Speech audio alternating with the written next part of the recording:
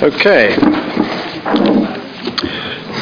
I understand there are no public speakers, so we'll move on to item 1, of which there are no matters received from the executive.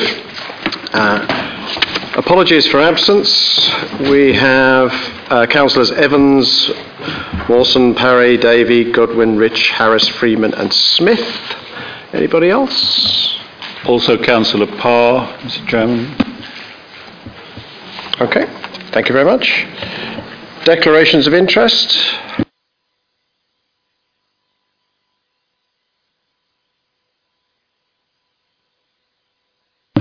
Okay, move straight then to the minutes of the previous meeting.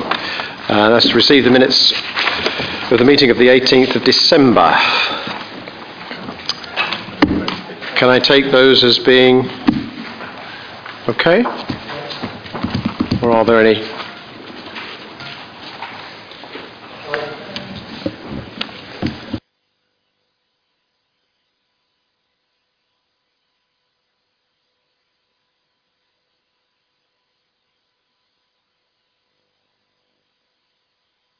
Sorry, I said yes. Oh, yes. Sorry. Excellent. Can I have a seconder for that? Second. Okay, all in favour? Yes. Jolly good. Thank you.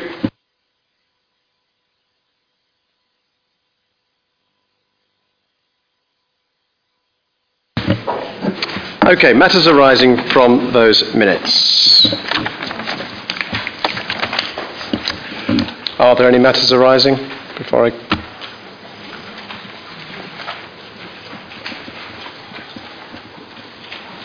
No? Okay, excellent. Chairman's announcements. I only have two. One, that my small rock band did a gig the other day and we raised £497 for Help for Heroes, so that was quite good. Thank you. Thank you. And also, myself and a number of representatives from the council have a second meeting, a liaison meeting with Carver Barracks next Friday, which the last one was interesting, so I'm sure this one will be equally so. Thank you. Right, what I would like to do now, actually, is, for efficiency's sake, move straight to item 20, because we actually have one of the people who is standing, or has been recommended as a member of the Standards Committee, and rather than have them sit through our whole evening, it's probably prudent to have that now, if everybody's happy with that. So who's going to speak to item 20? Councillor Knight. Councillor Knight.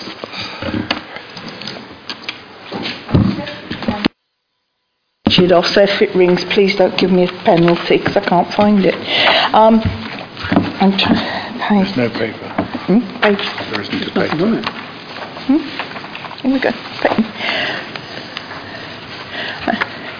Well, I can't find it because I can't find my glasses, I can't find my thing, I come straight from a meeting, so I am pushing forward two independent members for the Standards Committee, independent members of the Standards Committee, which we'd like approved, and they are Catherine Wellingbrook-Doswell. Thank you. Catherine Wellingbrook Dodwell, and I really can't pronounce his name because it's Irish with a GH, so I'm making a real pig's ear of this whole thing, and I do apologise most. Sorry? David Murter. I can't find. Was it Murter? Was it Murter? Yeah, I think was it Murter? Claiming as ultra point David Pearl. David Pearl. Yes, that's right. Thank you very much. Right, Mr. David Pearl, that was a difficult one, wasn't it? So apologies for rushing straight from one meeting to another, not organised, but I think you will find that they were two excellent candidates. We had a very, very strong field, amazingly so. There wasn't much to choose between any of them, but I think we have using a euphemism, pigtails in these two people, and I think I can heartily recommend, so I would be grateful if this could be looked upon favourably on these appointments. A seconder for that, please. Excellent. Okay, can we have a vote on that, please? Those in favour of those two appointments?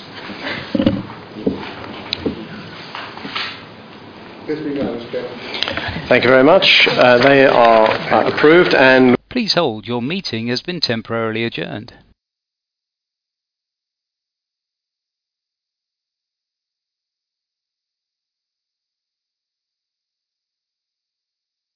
Please hold. Your meeting has been temporarily adjourned.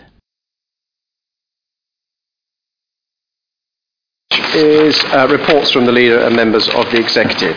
I would say before the leader speaks that actually we do have a report, I believe, on the table from Councillor Waters, so that we can be taken as read. So, Councillor Rolfe. Thank you very much, Chairman, and good evening, councillors and officers. The only item I really wanted to refer to was devolution. You would have seen what's going on in Greater Manchester, and this week they added health and social care to the agenda of what is happening there. And this, as you'll appreciate, is A, off the back of what's happened in Scotland and what the Prime Minister said the day after that, and B, off the back of the whole localism agenda. And Manchester is an interesting model because you've got a complete alliance between the City of Manchester and the metropolitans around it, of which there are about 10, most of which are Labour, one Lib Dem, one Conservative.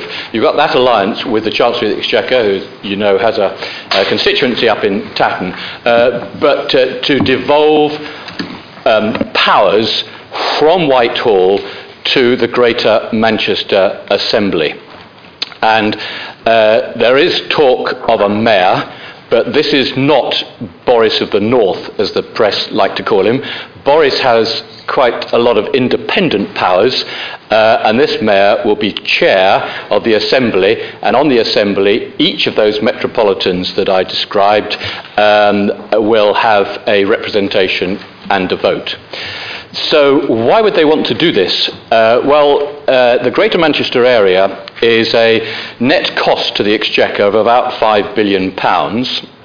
And the target is that they make that cash neutral, and they do that by being the body that receive and administer the grants for economic development, most of which go through the LEP, but the LEP actually is coterminous, fortunately, in Manchester. They'll be working on the whole Welfare to Work programme to make it more tailored for the needs of that area.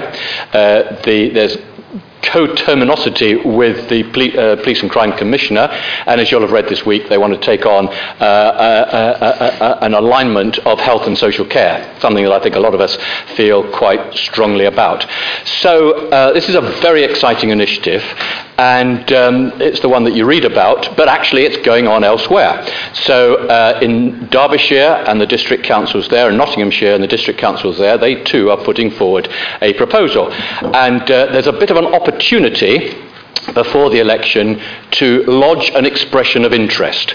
And pretty unanimously, all in Essex, the county council, the two unitaries and the 12 districts all say we would at least like to lodge that expression of interest.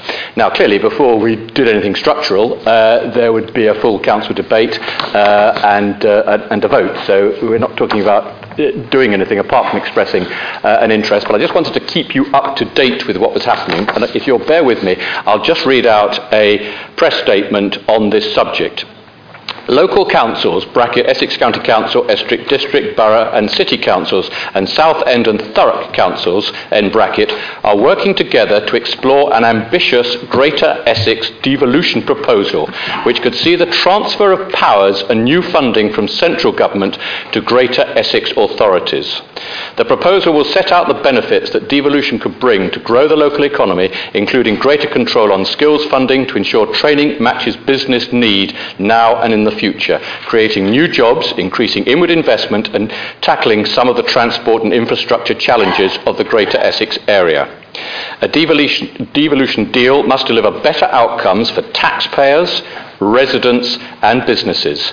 The timetable the councils are working is for a draft proposal to be submitted to government before the general election so that Greater Essex councils are ready to continue discussions with the new government after May. And at the moment that has got, as I say, universal support. And the key thing to remember here is that we're not talking about giving up any sovereignty. That's not happening to Bolton, to Wigan, to Trafford, or any of those other metropolitans. It is about taking down powers from government to make them more focused to the needs of Essex. So I just wanted to bring you up to date on that. I'd be happy to take questions, but as I say, before anything substantive happened, we would, of course, have a full debate, and I will try and update you each council meeting so that you know where we are on the progress. Thanks. Are there any questions of the leader before we move to other members of the executive? No? Other members of the executive, any reports to give? Councillor Ranger.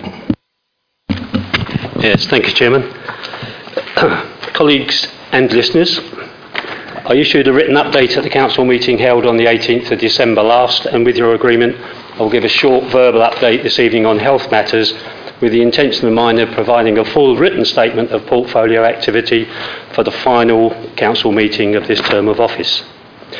Now that the rumour about the closure of Saffron Walden Community Hospital has been well and truly scotched, I would assure our residents that this council continues to work closely with the West Essex CCG, as it has done since the CCG was formed in 2013.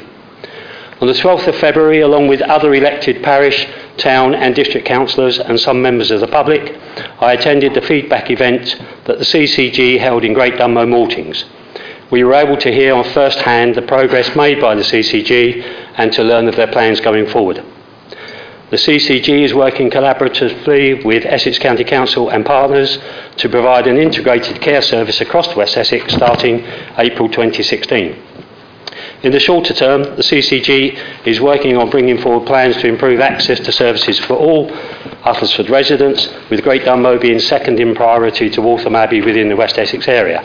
Similarly focused plans will be coming forward for Saffron Walden at a later date.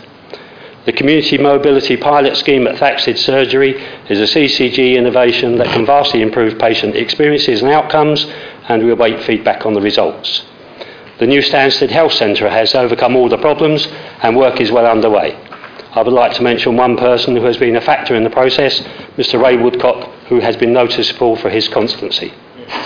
Something that has long been a frustration for many of our residents, and where I've been pressing for change, is now going to improve, as the CCG has confirmed that blood tests taken within the local surgeries for all patients is being promoted. This will avoid the need for patients to travel, which in some cases is extremely difficult and long-winded, well nigh impracticable in some cases if using public transport. I will of course be pleased to take questions. Thank you, Chairman. Thank you. Are there any questions of Councillor Ranger? Any other reports from members of the executive? Councillor Walters.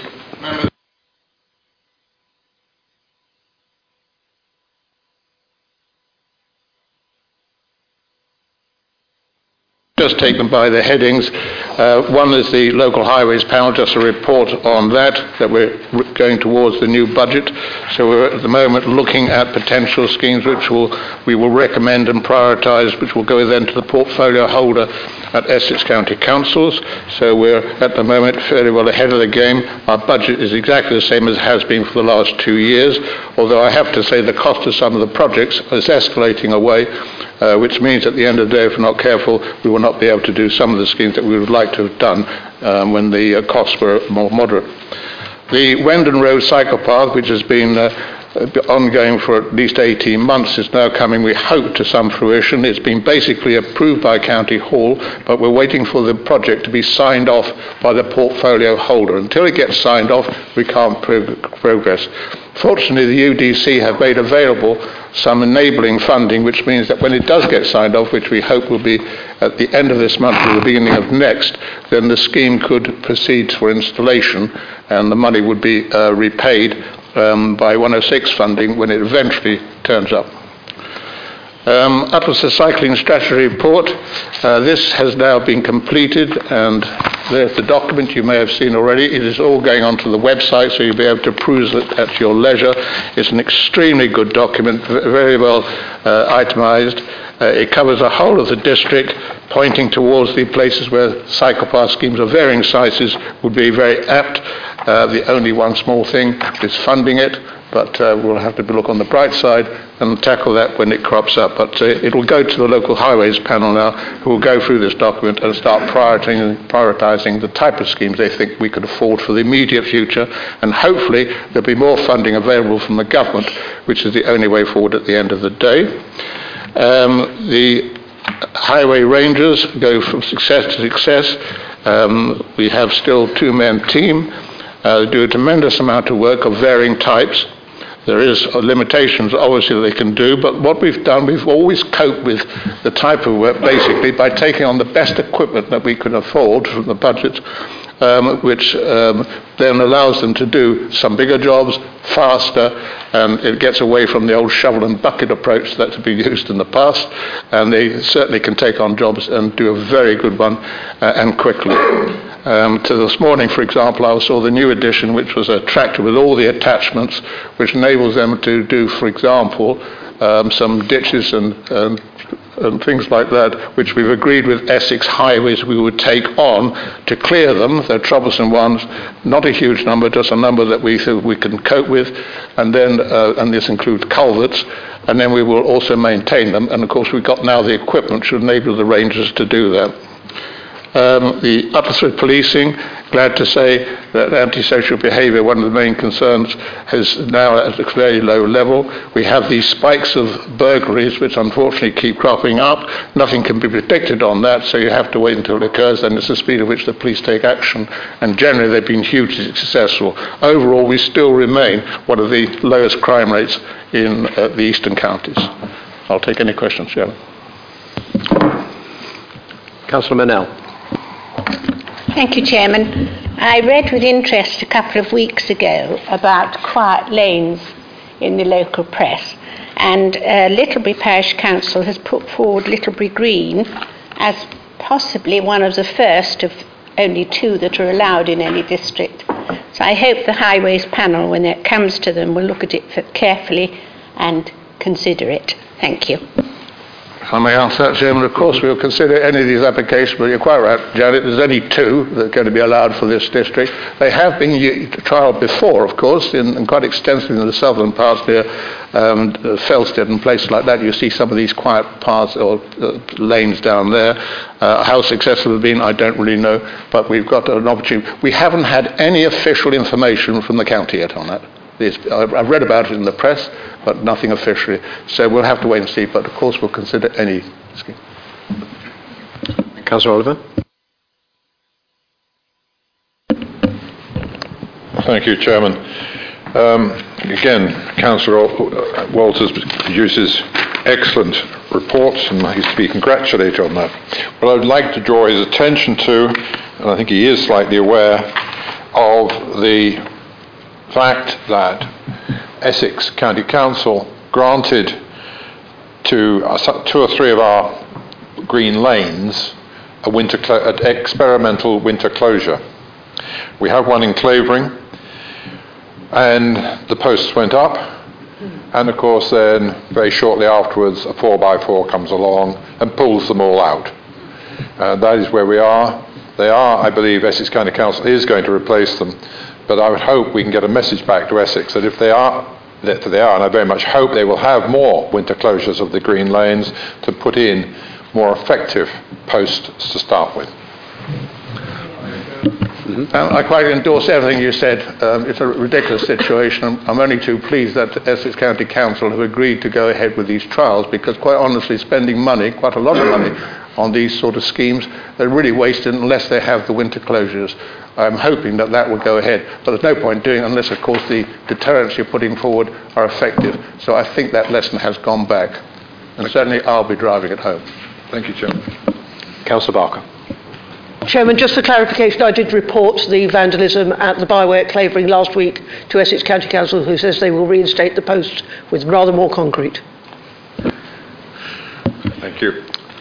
Thank you. Are there any more reports from the Executive? Okay, moving on to item 8. Oh, sorry. Councillor Rose. Thank you. Councillor Bach, may I congratulate this leaflet which has recently gone out. Would you know how many households have taken up the green bin option, and will that replace the village collection that goes out on regular, certainly for Newport, every other week or so? There are two distinct schemes. One is the village skips. Some villages, not all villages by any means, have village skips, and those are now paid for by the village through their PSEPT. Some villages opted in when we withdrew. We used to run it totally ourselves, and the district council paid for it. We've devolved that to the parishes, who now pay for it. So some parishes have opted out of that. The doorstep green waste collection, which we cannot offer universally, but we can offer almost universally, is a paid-for collection by the doorstep. We at the moment have about 4,500 subscribers. Well, not that many subscribers, 4,500 bins. Some people choose to have more than one bin. The charge is currently £40 a year. If you sign up before a date, which is in that leaflet, then the bin comes free.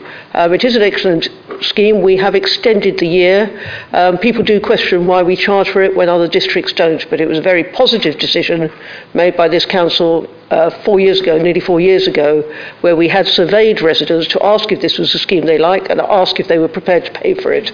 And of course some people said we'd rather have it free, but as this is a discretionary service, we decided not to offer it for free and offer it at £40, which has stayed at £40 for the last 3 years. We hope we'll get a bit more uptake. We have a spare capacity, and we at least break even on the service.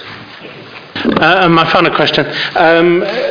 To Councillor Redfern, may I thank you for your comments on Reynolds Court in the papers recently. It's an excellent scheme. We were very proud of it in Newport. And could she reassure our residents or those that need it when it will be coming through to planning and when it will be completed, because it is a superb scheme and one that I hope will be rolled out throughout the district. Yes, I can. Reynolds Court will be coming to the Planning Committee on the 11th of March. Obviously, I can't tell you what the outcome of that will be. I'm not a member of the Planning Committee.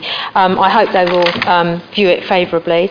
And once we have permission, we'll then go out to various tenders to get a figure, to get contractors in. And it is our intention to start as soon as we can. But I can't tell you a start date or a finish date until we've got at least got the planning permission. But obviously, we'll keep members fully informed. I'm hopeful we'll get planning permission in 2 weeks' time, but we'll have to see. I've got a number of questions from Councillor Kettridge, I think is next.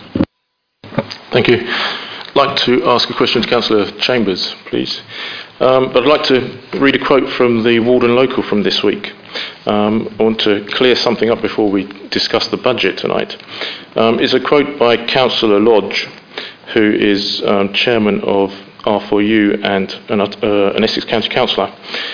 I quote, "It is important for us to support the most vulnerable in society, but last year the current UDC administration withdrew council tax relief from the poorest families." Now, I don't remember us doing that. Either Councillor Lodge has not followed policy at this council, or I have not, or this is a misrepresentation of the facts. And I'd like Councillor Chambers to clarify the situation, please. Chairman, thank you very much, Councillor Kettridge. That would be the last thing that we did. We have not done it, and we have, as far as the local council tax support scheme is concerned, when it was brought in 3 years ago, we decided that although on advice from the government they were seeking perhaps to take 30% away, we in the district council said no, we will not do that. We will only withdraw 8%. So it is not actually taking the money away. 2 years later, we put it up to 12.5%, still the lowest in Essex. Councillor Lodge is completely wrong, because if you actually look at it, we pay out, if you like to take the 12.5% off, 87.5%. Most districts in Essex do actually only pay out 75%. So you can see that we are one of the most generous ones, certainly in the eastern counties. And I did actually see that we are residents, or residents for Uttlesford, whatever they like to call themselves. We're thinking this evening about increasing the local council tax support to 15%. Now, by my reckoning, that's going the wrong way, because they're actually taking more money away from vulnerable people. So perhaps they should get their facts right and to research what they do before they even put forward a suggestion that's going to make older people worse off. Councillor Hicks. Thank you, Chairman. Question for Councillor Barker, please, in her role at the Essex Parking Partnership. I must draw her attention to the fact that once again commuter parking in the Maltings at Dunmow in Knights Way has stopped the waste collection trucks getting through to Randall Close today, so the people of Randall Close and Knights Way haven't had their waste collected. It is increasingly a problem, people parking on both sides of Knights Way and making the road impassable to large vehicles. And so I do urge Councillor Barker to use her best endeavours. I'm sure she is doing so already, but to try and get some sort of parking restriction placed within Knights Way so that this doesn't continue on an ongoing basis. Councillor Hicks. Councillor Hicks, I have actually today agreed with the North Essex Parking Partnership that we will put a temporary restriction, not in Knights Way, but actually in Weavers Close, where there is an even more disastrous situation with cars parked all over the pavements because the restrictions were lifted when the private companies ceased to have parking restrictions in that area. That will be a temporary restriction for a period of 18 months while we decide what to do. You will be aware that there is a Great Dunmow Town Management Group that has been set up. And I have asked unfortunately I haven't been able to get to the last two meetings, I can get to the next one, but I very much want that group to look at the town as a whole. There are issues in Knights Way, there are issues in the Maltings, there are issues in Springfields, there are issues in High Style. We cannot just put in restrictions and move the problem somewhere else. But I do appreciate Knights Way is a particular problem. I believe there is an embryonic scheme that is going forward to the North Essex Parking Partnership on the 12th of March to consider Knights Way, and if that's got to that planning stage, I will be proposing that moves forwards, but I will be proposing it accepted as a scheme, but quite the details of that are yet to be worked out, because I don't want just to push the problem somewhere else. If you have evidence that the bin lorries are actually having problems getting through, if we could get that from the waste people in detail, which I will do, we may end up, that will make it more imperative, if you like, that we do something about it, just as we have in Normansfield in Dunmow. May I reply, Chairman?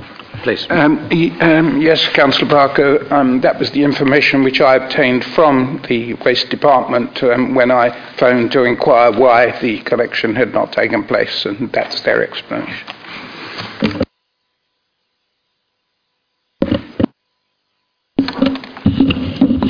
Thank you, Chairman.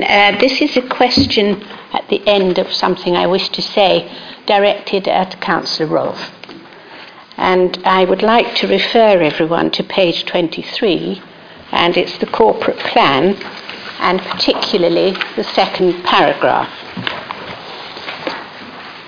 On Monday night, 106 residents from Arkston and Wickham Bonhunt, together with their own lawyers and advisors, filed into here to engage with the Planning Policy Working Group. I'm sure members will be aware of the Gypsy and Traveller consultation.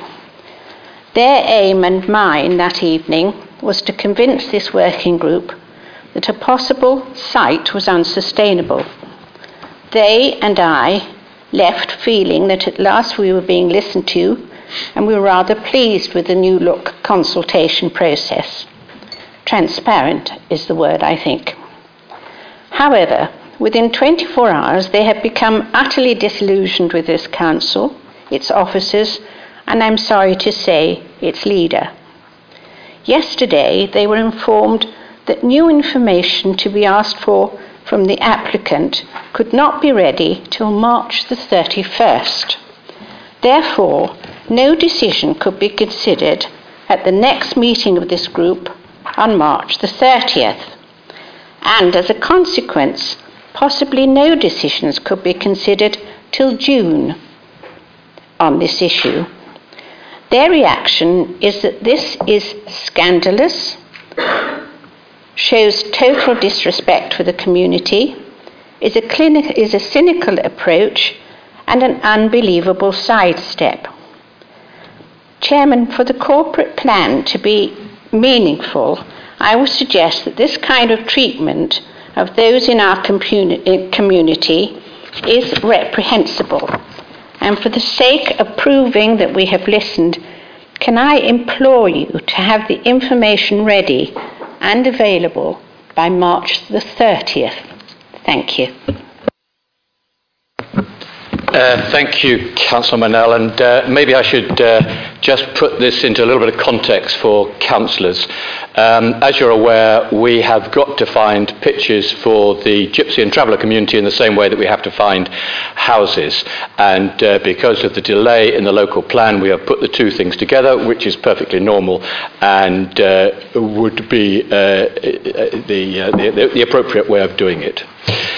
So, in the same way that we go about finding sites for housing, we did the same thing and employed a company called Peter Brett to investigate those sites that had been put forward by the landowner. This consultancy did. We considered their responses, and on Monday, officers put forward a number of the sites for recommendation for pitches. I should put in context that we require 26 pitches over the next 20 years, 9 pitches in the next 5 years. But importantly, officers did not put forward the 5-acre site that Councillor Manel is referring to. There were no opposition to the other sites where the recommendation went through. And no decision has been made, it's only a recommendation. And on Monday, what we did was to note the outcome of the consultation. So we were never going to make a decision. And as much as one wants to respond to the public, we can't change an agenda even if there are 100 people in the chamber. We were there to note the report. It would have been wholly inappropriate to have made a decision.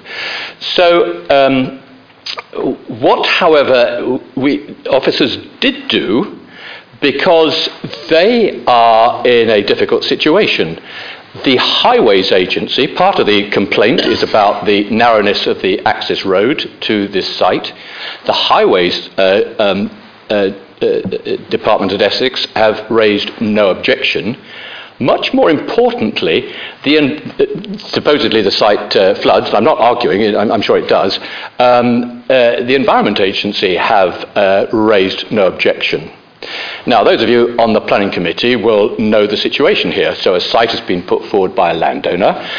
It will have to be given due consideration by this authority, taking account, obviously, the statutory advice that it receives. And if we just threw it out willy-nilly, we would be judicially reviewed. And one of the complaints previously was about following due process. On this occasion, we are following due process absolutely. And the key maxims that I have talked endlessly about of transparency, objectivity and consultation are absolutely being followed through here.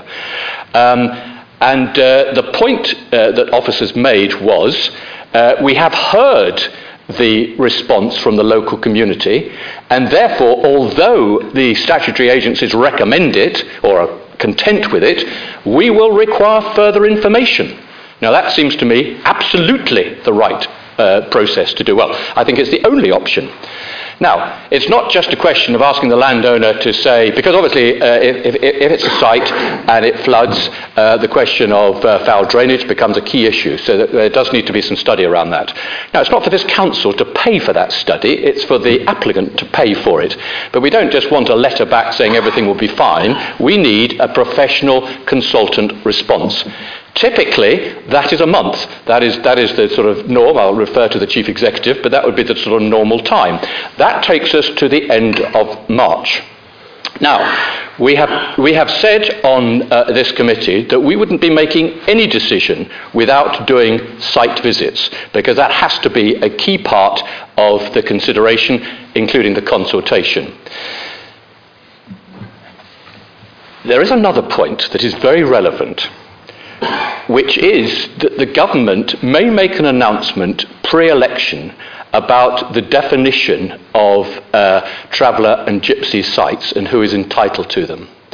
And it may just be those that do actually travel, in which case our number of 26 would be hugely reduced. And one of the speakers on Monday evening made this point, and we wholeheartedly agree. It would be total folly to press ahead making decisions until we'd had clarification from the government. So bear that one in mind as well. But there is no point in doing a site visit in a vacuum without some of these key pieces of information, because we wouldn't then be able to make a decision prior, because by that time we'd be in purdah, prior to the election. It would be wholly appropriate that the new Uttlesford Planning Policy Working Group, it might change if there was a change of administration, but the process and principle has to carry on, would then duly carry out the site visit. So what I would respond to Councillor Manel is that we are going through a process. We have listened most carefully to the comments that have been made. They have been taken up, the position is being challenged to the landowner, and we need a professional response to the points raised. So I think the behaviour has been totally appropriate.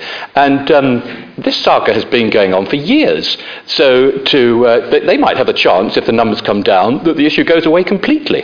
The other point that I made to the people in the room was that we need to find 9 pitches in the next 5 years. Well, I'm not going to make any further comment to that, but that could be an interim position. So my conscience is totally clear. The appropriate process has been followed. We have listened most carefully and have taken on board all the comments made. Thank you, Chairman. Thank you, Leader. I'm just going to call quickly upon Councillor Cheetham, who wishes to respond. No, I wish to ask a follow-up question on that. With regard to the fact that you are, I'm sorry, but I could not attend on Monday. With regard to the other sites that have been named in your document, and some of them have, one in particular, has already applied for planning permission. Could you please tell me what the status of the document that you had on Monday and now if you're going to delay it till after June, will have with regard to that planning application as a material consideration or being taken into account? I'll bow to the Chief Executive about the status as far as the planning application, but no decision was made on Monday. But the officers did recommend some sites as being appropriate to go forward, basically.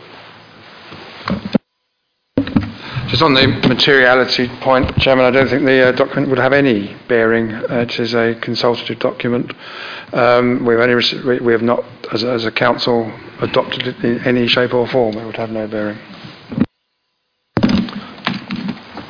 Okay, I do have a number of other people that want to ask questions. I'm conscious of the fact that we usually only spend about 15 minutes on this, but it is clearly important. I think I have Councillors Eastham, Watson, Macman and Tina Knight, and Councillor Knight. Was yours relating to that? It was relating to gypsy situation. Okay, could you ask your question, please? Yes, I apologise for my ignorance, but it was rather opportune that Councillor Manel brought this up, because obviously, when this came in the papers looking for sites, I was asked, if we're providing these things, how do we collect council tax and rates, seeing as they're so transient? And I couldn't answer it, and I'd be grateful for an answer. If we're paying for all this out of council taxes and things, how do we get the rates and council tax from the travellers? Thank you. Chief Executive. To take that, Chairman. Firstly, there are no proposals for the council to be providing these sites. They are all provided privately. The second point, we have a number of traveller sites across the district.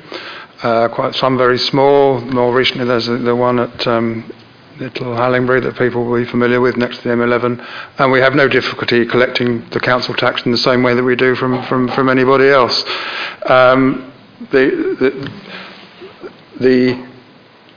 Even if someone owns a site but does have a nomadic lifestyle, there's still a charge on that land and on that site, so they still would pay in the normal way. We don't have any particular difficulties with the travelling community within Uttlesford. Councillor Loughlin. Thank you. Well, some time ago, you may remember, we had a workshop here, and I think it was 2 men from the ministry came and told us that, and parish councillors were invited as well, I ought to say, and we were told that we should refer to the gypsies and travellers with a capital G and a capital T because they were considered to be an ethnic group. So I wondered if Councillor Rolfe will be able to tell us, he probably doesn't know because I don't suppose anybody does, if this will be, this new thing that will be coming out will supersede that definition. I could answer that. Mr Pickles has no intention of changing the definition of gypsy and traveller. What he is potentially doing is changing the definition of traveller for planning purposes. So they would have to be people that were travelling, but it would be a change in definition for planning purposes only. Councillor Lemon. Thank you, Chair. Going back to Councillor Knight's question on the collection of council tax, for instance, certainly I know that the Hallingbury site, I think, has 5 pitches. There's considerably more than 5 caravans on that site, considerably more, and it varies all the time. So how do we know that we actually do get the council tax from these people, that some may stay 3 months? And I should think there's perhaps 16 or 17 caravans there at the moment. Chairman, it's the same with a house. You are not charged council tax on the basis of the number of people living in the house. You are charged on the house, and the same would apply to a pitch. You're right about that site. I noticed I drove past it the other day. It's quite full at the moment, but in summer it was empty, as one would expect. But the tax is charged on the property itself, not the number of people on it. Yeah. So. Do our officers know that they should be collecting from all the caravans on that site and not just from the 5 designated pitches? That's what we're trying to find. I'll make the point again. It's like in your own property, if you had a very large family, you would pay the same council tax on someone in an identical property as if it was just a couple living in it. The council tax is the same, and the same applies to the gypsy sites. You're charged, the pitch has a fixed council tax amount to be paid, and the number of people living on it, subject to them complying with the licensing arrangements, a completely different consent regime, but there's a difference.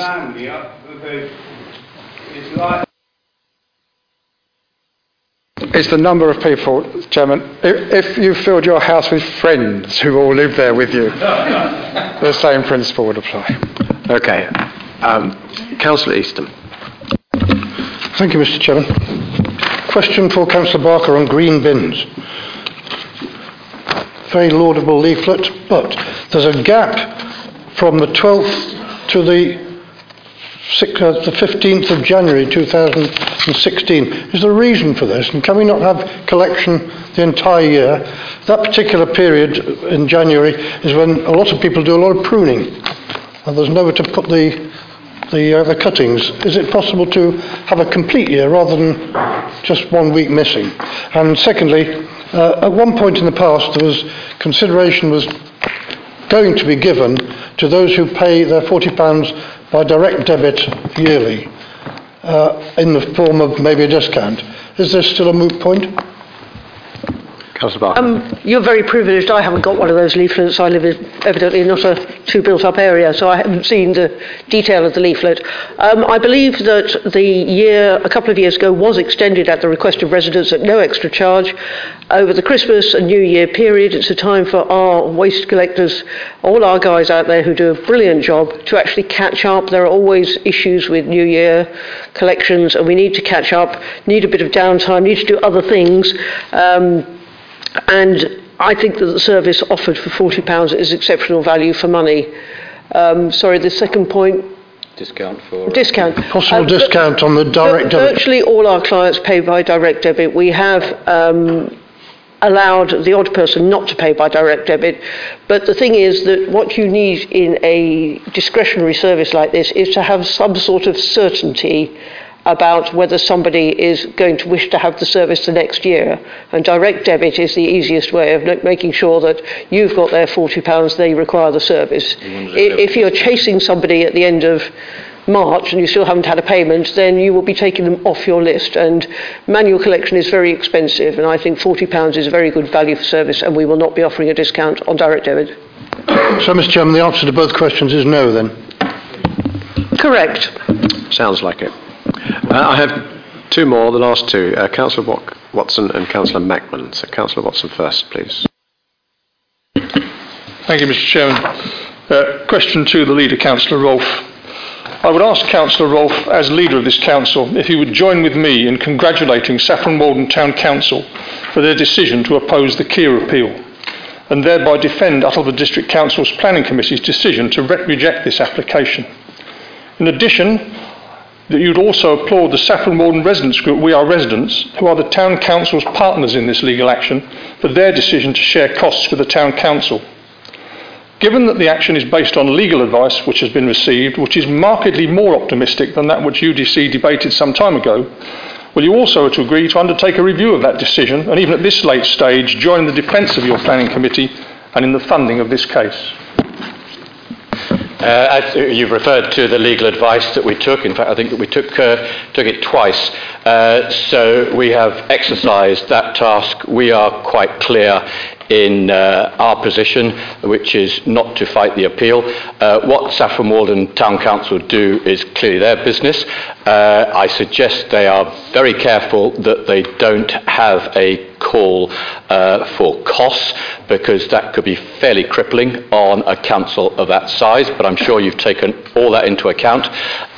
For the Town Council to work with R4U, again, entirely their business. It seems a strange decision coming up to an election, but as I say, that's the Town Council, not for me. So our position on this has not changed. Councillor Mackman. Thank you, Chair. I just wondered if Councillor Chambers could confirm to me. My understanding, he was saying that we're giving people back 87.5% of their council tax. Surely that's not correct. Because if that were the case, the best rate for council council tax support would be zero, because then we'd be giving it all back. So could we have that cleared? 0.5%. We are only, to put it in simple terms, we are only charging 12.5%, no more. The lowest in Essex. Thank you, Chairman. Does that answer your question, Councillor Mackman? No. Can I just, 100% rebate is obviously everything, and we, as Councillor Chambers said, are charging 87.5%, 12.5%, which is in terms of the discount. So the higher the charge, the worse off they are. And I've got some figures here which might be of interest, because Councillor Chambers is absolutely right. At 12.5%, there are a number. There's one at 15 tendering. There are a number at 20. There's some at 23, 25, and there's one at 30%. Yep. So we are but a fraction of everybody else in Essex, and we should be proud of that.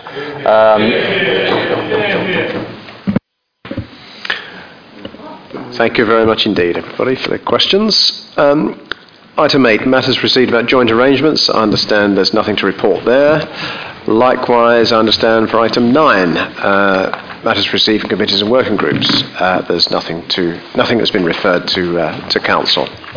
I would now move swiftly to item 10, which I believe is going to be introduced by Councillor Rolfe. Yeah, thank you, Chairman. It gives me great pleasure to recommend that the draft corporate plan for 2015-20 and the corporate risk register be approved. I'm obviously not going to read it all out, but I will just draw your attention to the key themes, which is high quality, and that's particularly around our services, the way we respond to our communities, low tax, and you're going to hear more about that in just a moment, behaving in a responsible way and driving thriving communities and working with the communities.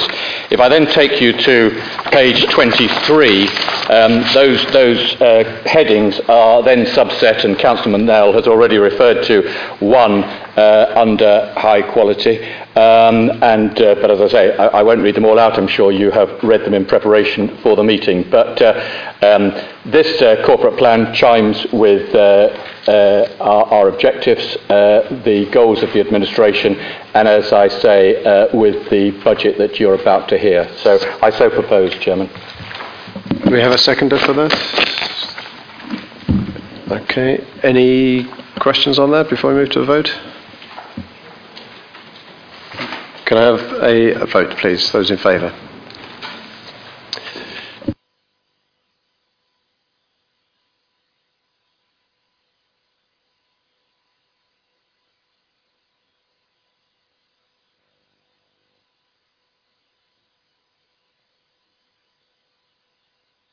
Any against? Not against, Chairman. Okay, that's carried. Thank you very much. There is a way that we're going to address these next items, which range from 11 through to 18, whereby a selection of councillors will be presenting each item, and then we'll return back to item 11 at the end, which is a resume and vote one by one. So I think the first item is actually item 12, is it not? And it's Councillor Chambers. Chairman, but I wouldn't wish to disagree with you. I thought we were returning to 11, but 11. I can't read. Chairman, the budget I am proposing tonight carries on the excellent work the Conservatives have done over the last 4 years. Our financial situation is stable, our reserves are good, and we are in a situation where I believe we can weather any challenges thrown at us over the next 4 years. The Conservative administration is building on the sound platform built up over those 4 years. The District Council tax will have been cut by 16% in real terms, and at the same time services have been retained and increased where possible. For instance, the voluntary sector has had substantial increase, and in particular the Citizens Advice Bureau, which has had an increase of at least 50%. All in all, we believe that Uttlesford District Council has become one of the best 5 councils in the country, borne out by all the recent surveys taken around England. This has been achieved by sound and prudent financial management, and long may it continue. I hope we have done what the majority of Uttlesford residents want us to do. They are the people who elect us, and they are the people who should benefit. Finally, on this point, may I thank all the members, and most importantly, all the officers from the Finance Department, who most of them are here this evening, for all their help and hard work over the previous year. Now, so normally I would take you through each of the reports one by one, However, this year I'm going to present you agenda items 11, 12, 14, 15, 16 in a single summary. I will then hand over to Councillor Redfern, who will take you through items 13 and 14, that's temporary accommodation and housing revenue account, before handing back to me to finish with the general fund and council tax report. At the end of this, I will propose the recommendations for all the reports. For ease, I have included the recommendations against each item on the summary report, which starts on page 29 and 30. With your indulgence, both I and Councillor Redfern will be pleased to take questions at the end. The budget papers before you tonight were presented to scrutiny on the 10th of February and Cabinet on the 17th of February, and both approved. I will begin by referring you to the Equalities Impact Assessment on page 31. This is a key document in considering the budget before you. The assessment identifies that there are no inequalities identified. On page 37 is the guidance given by our Section 151 officer, Adrian Webb, around the robustness of estimates and adequacy of reserves. All budgets contain estimates and assumptions, and some level of risk and variability is inevitable. The risks are set out on pages 40 and 42. The only new risk highlighted this year is around universal credit, and the risk to the working balance amount should the project be delayed. The highest risk, once again, relates to the volatility of costs and income in the Council's waste and recycling services. A high risk of business rates income being more than budgeted level is also mentioned. This continues to be an impossible area to forecast reliably because of an ongoing backlog of appeals and the lack of clear accounting regulations. I shall be closely monitoring these issues with the finance team and will ensure that the Cabinet receives regular updates. For the first time, we have a reserve strategy, which is set out on page 45 and proposes changes to the number of our existing reserves and gives the new reserves a purpose and lifespan. I'm sure you will agree with me that this is an excellent document and one which we can evolve over the forthcoming years. We are advised to maintain our working balance at the current level of £1.2 million and to manage other risks through earmarked reserves. I concur with this advice, which I consider being sound and well explained. On page 65, we have the medium-term financial strategy, better known as the MTFS. The MTFS, or if you haven't remembered, medium-term financial strategy, identifies that we have a stable financial position and budget surpluses are expected for at least the next 2 years.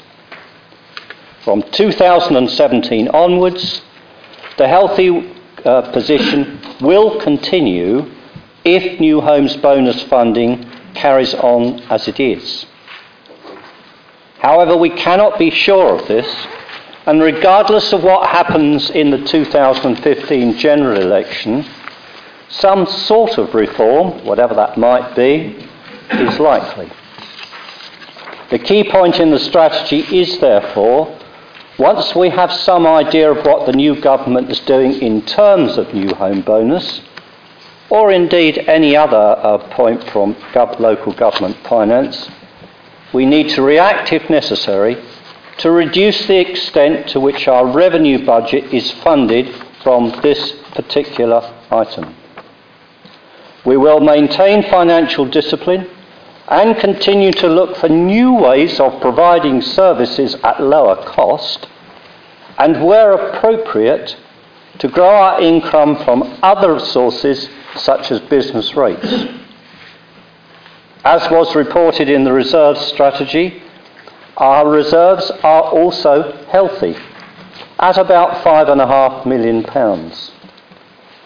This is, in our opinion, sufficient to cope with all foreseeable scenarios, and there will be opportunities to make some real, meaningful investment in services next year.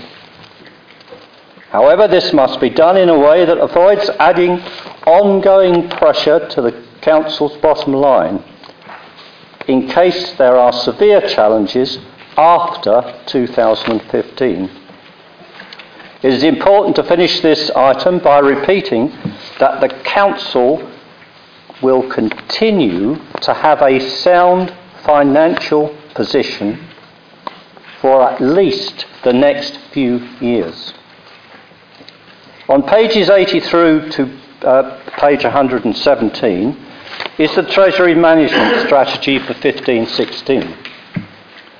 The strategy governs the use of bank accounts and is designed to minimise risk while ensuring prudency of investment and borrowing. The strategy includes various technical measures of prudence and sustainability, which show that the proposed strategy is sound. It has been reviewed and endorsed by our independent advisors, Arling Close. During next year, and indeed the next 5 years, we do not expect that any external borrowing will be needed. As will be mentioned later, housing debt repayment is due to commence in 2018. We will keep under review possible opportunities to start this earlier if they are appropriate. On the investment side, we again intend to operate a prudent approach. The proposed list of suitable investment counterparties is on page 94.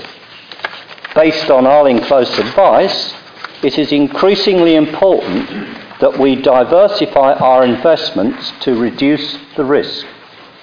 The strategy therefore proposes a limit of £2 million for each bank above A- and £1 million with banks on treble B+. Instead of concentrating our funds in a small number of banks, we propose to continue to deposit monies with other local authorities with a limit of £3 million, where previously there was no limit, and building societies with a limit of £1 million, which is an increase from £500,000 in the 14-15 strategy. No investments are proposed for a time span of more than 365 days, which in my case I think is 1 year, with the exception of the Debt Management Office. So that we can support an important local business, the strategy says that we can place funds with the Saffron Building Society with an increased limit of £500,000, which was previously a quarter in the last year. On page 119 is the capital programme for the next 5 years. It sets out a programme for 2015-16 for £3.9 million of expenditure on general fund schemes and £9.8 million of expenditure on housing schemes, a total of £13.7 million. The general fund schemes include Dunmow Depot, and plans are in place to purchase a piece of land to relocate the site to a more suitable area. And if anybody in here lives in Dunmow and lives down New Street, and I can always remember there going the first time and thinking, where the hell am I going? And halfway up that little lane I met a dust cart.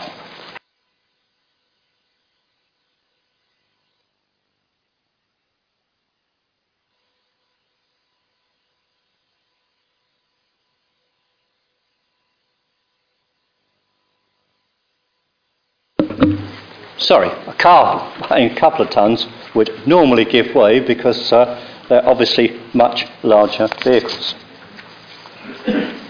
Saffron Walden Castle is another thing that we're doing, renovation to make it safe and enjoyable for people to visit. A grant has been applied from the English Heritage Fund to support the financing of this scheme. London Road Office is here, opened in 1990. A condition survey was carried out and identified the main areas of concern. And as you will see this evening, I think as you have done on evenings just recently, the painters are in here at the moment redecorating the premises. But I think it has lasted 25 years, so it hasn't done too badly. Please don't ask me about the glass at the front, because that's a little bit more embarrassing. The housing schemes include substantial investment in the redevelopment of sheltered housing and new council housing to be discussed later in the housing report.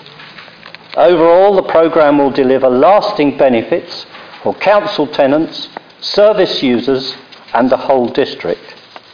I will now, Mr Chairman, with your permission, hand over to Councillor Redfern to take you through the temporary accommodation report and the housing revenue account. Thank you, sir. Councillor Redfern. Thank you, Chairman. As a council, I know we are all keen to support the work being done by the housing team in delivering new council housing, upgrading our sheltered accommodation and our existing housing stock. On page 61, agenda item 13, is a proposal that will help us to achieve this. What we do in the housing department goes through so many committees before arriving here and has so already been discussed and agreed by the Tenants Forum, Housing Board, Scrutiny Committee, Cabinet, and now here we are. We all know that the General Fund and the Housing Revenue Account are like two independent businesses. At this time, the General Fund cannot simply loan money to the Housing Revenue Account, as it will breach the debt cap imposed as part of the housing changes 3 years ago, when you will remember the HRA took out an £88.4 million loan. Currently, these designated temporary accommodation units are part of the Housing Revenue Account. As homelessness is a General Fund service, there is an opportunity to sell them to the General Fund at market value. This will provide the Housing Revenue Account with a capital receipt estimated to be £1,047,000. Doesn't sound too much when you say it quickly, but £1,047,000. Draft approval has now been received by the Secretary of State for us to do this. This capital receipt can then be used to continue to deliver our ambitious new council housing programme. I hope you will agree with me, this is an excellent idea and one that I hope you will all be able to support. Moving on to agenda item 17 on page 33, the Housing Revenue Account budget for 2015/16 and the 5-year business plan strategy. Again, this has been endorsed by Housing Forum, Tenants Forum, Housing Board, Scrutiny Committee, Cabinet, and it covers the budget for council housing services. Unbelievably, this is the 4th year of our 30-year business plan, which, as far as I'm concerned, certainly proves that time really does fly when you're enjoying yourself. It is proposed that there is an average rent increase of 2.2%, which has been calculated in line with the government recommended guidelines using CPI plus 1%. This is a change from previous years where we were required to work towards rent convergence. The budget includes £3.2 million of funding for the ongoing in-year capital repairs programme for our existing council housing stock. Also included is a headroom revenue contribution of £2.4 million towards new and improved council housing, such as the Reynolds Court, Mead Court and Caton's Lane schemes. In total, there is £5.6 million investment in this year's Housing Revenue Account budget. The 5-year forecast on page 143 shows the total investment in council housing improvements during the next 5 years will be, incredibly, £42 million, which includes £12 million investment for sheltered accommodation. In 2018, we are due to commence repayments of our £88 million loan. This will be at a rate of £2 million per year in 2017/18 and 2018/19. And even allowing for this size of repayment, our substantial investment in more new and better council housing will continue. I hope I've explained this clearly, and I will now hand back to Councillor Chambers, who will take you through the general fund and council tax report. But if you have any questions, I'll be happy to take them at the end of at the end of Councillor Chambers' presentation. Councillor Chambers. Not much more, Chairman. Now we come to the final report, which is the General Fund and Council Tax 2015-16. On the 4th of December 2014, the Cabinet agreed to a budget strategy, which, as can be seen from the table on page 151, has been met. The residents' consultation is on page 154, along with how the budget addresses each item. Businesses were consulted and invited to comment. However, unfortunately, no responses were received. The key parts of the budget are set out on page 159 and include investment in our grounds maintenance team to enhance the service and ensure that our district is kept neat and tidy. Investment in day centres with a new post being created to assist with the development of the management committees. And continuation of the discretionary business rates relief scheme. And there is also £1 million to the Strategic Initiatives Fund to be used for projects that will benefit the local economy. Continuation of the ward member new homes bonus scheme with an increase from £2,000 to £3,000 per member. This now includes extra criteria, as can be seen on page 160.29. The increase in this scheme enables every member to have more opportunity to make a direct contribution to their communities. Finally, a 3% cut in the district council tax, which will benefit all council taxpayers, and we do maintain our position as having the lowest council tax in Essex.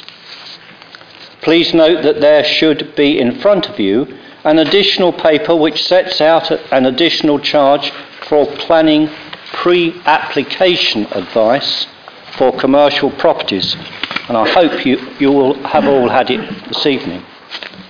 Appendix F on page 8185 relates to the Council's requirement as per the Localism Act 2011 to calculate a council tax requirement for the year.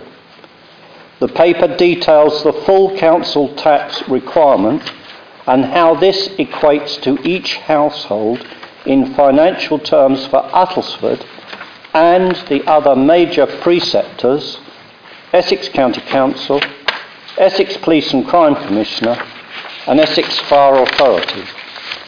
This report also shows a breakdown of each of Uttlesford's parish precept requirements.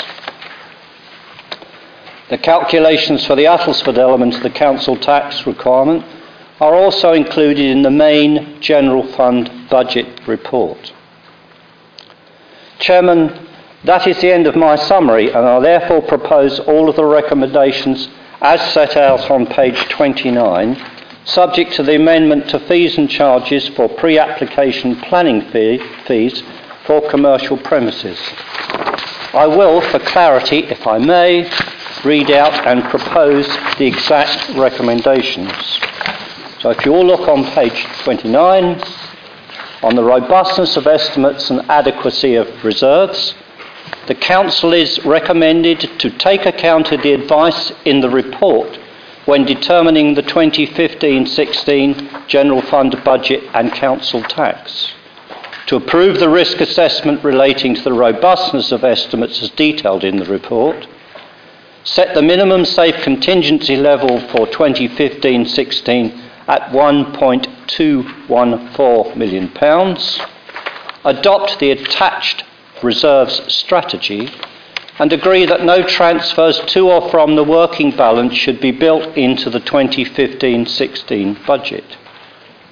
On temporary accommodation, the Council approves the transfer of the 8 designated temporary accommodation units from the housing revenue account to the general fund at the estimated market value cost of £1,047,000. On the medium-term financial strategy, the Council is recommended to approve the medium-term financial strategy as attached. On Treasury management, the Council is recommended to approve the following items. Treasury Management Strategy 2015-16 on Appendix A, Prudential Indicators on Appendix A1, Minimum Revenue Provision Statement, which is on Appendix A2, and the Economic Forecast, which is on Appendix A3. On the capital programme, the Council is recommended to approve the capital programme and associated financing of the programme as set out in this report. On the housing revenue account, the Council is recommended to approve the would cost £2 million, and where is the evidence that you'll have enough in £1 million? Yeah, I think you've seen the figures, the breakdown of the £2 million, and you'll be aware that the very much smaller proportion was for outside consultants. So most of this is ongoing, the people that we employ who are working on the local plan. So all of that's budgeted in terms of the general fund in any case. So those salaries are paid. So £1 million should quite adequately cover any additional cost to the normal running cost of the planning department, and certainly did in the first phase. Councillor Macklin. Thank you. On page 156, it's got a thing here about the council. I'm still trying to get clarification on this. The council tax rate for band B is around about £100. It's 107.91. So if we're given an 87.5% rebate, does that mean that a resident would be paying about £15, or does it mean they'll be paying about £90? I don't know why people find this very complicated.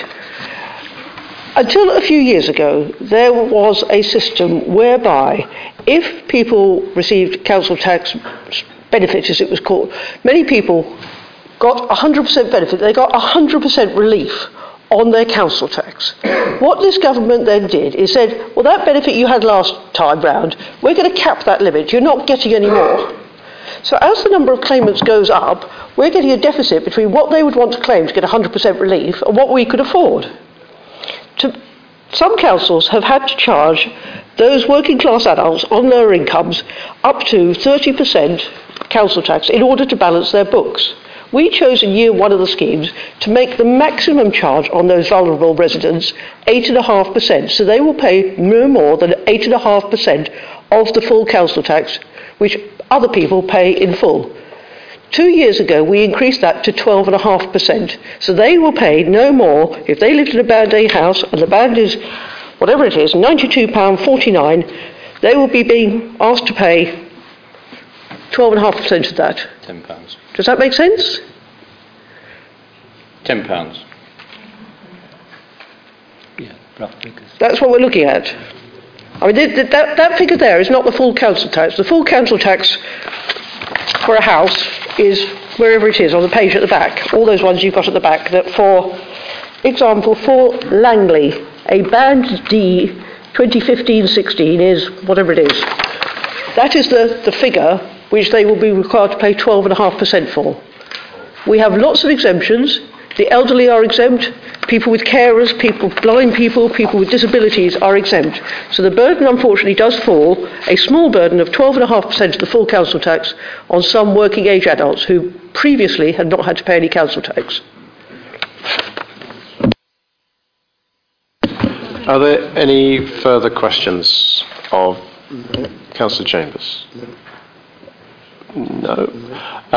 Can I then move item 21, and that's Councillor Dean, because it is an amendment to the proposal by Councillor Chambers. Yeah, thank you, Mr. Chairman. The amendments which I'm going to propose are on page 195 and 196 of the council papers. I want to start off with two welcoming of what's being proposed. First of all, to welcome the point that Councillor Redfern, who's about to leave the room, raised about the transfer of the housing and essentially the enabling of or movement of £1 million from reserves in the general fund into the housing revenue account. This is a sensible move. It's certainly something that the Liberal Democrats support, because we're also keen to get more finance into the provision of council housing in the district, so I welcome that. I also welcome, secondly, the report on reserves, which Councillor Chambers referred to. This is the first time that there's been such a report in such detail, and it's long overdue. I think Councillor Chambers talked about the work evolving. I hope that's not over too many centuries, because, he has in the past, only in recent months, opposed such a report. So we've had a great leap forward in the fact that this report has come forward, and I endorse Councillor Chambers' support for it. But I think it needs to move on. We need to scrutinise it much more. We need to flesh out from there what reserves are really needed and what can be deployed for the benefit of the district. And I'm sure that the new council will be working on that to ensure that we essentially get value for money out of the money that the council holds in the bank, and in particular because of the district is growing, and we need to have detailed plans in place about how the role that this council can play in supporting the increasing population and more jobs that are needed. So those are my two welcomes. In proposing the items listed on pages 195 and 196, I will summarise some of the points. First of all, and in a way, the first item should be the last item because it's a council tax, but I'll stick to the order that it's on the paper. We're proposing that the council tax should not be reduced by 3%, but instead we're proposing that the taxpayers should be given back an equivalent amount in the form of a rebate, and that would be the same amount to each household at £4.25. That equates to £144,000, which is exactly the same as a 3% reduction. I'm making this change to the proposed 3% reduction in council tax for two reasons. For the coming tax year 2015-16, a rebate of £4.25 per council tax-paying household will hand back to the public, as I've just said, £144,000. That's precisely the same cost of the council's finances as a 3% tax reduction.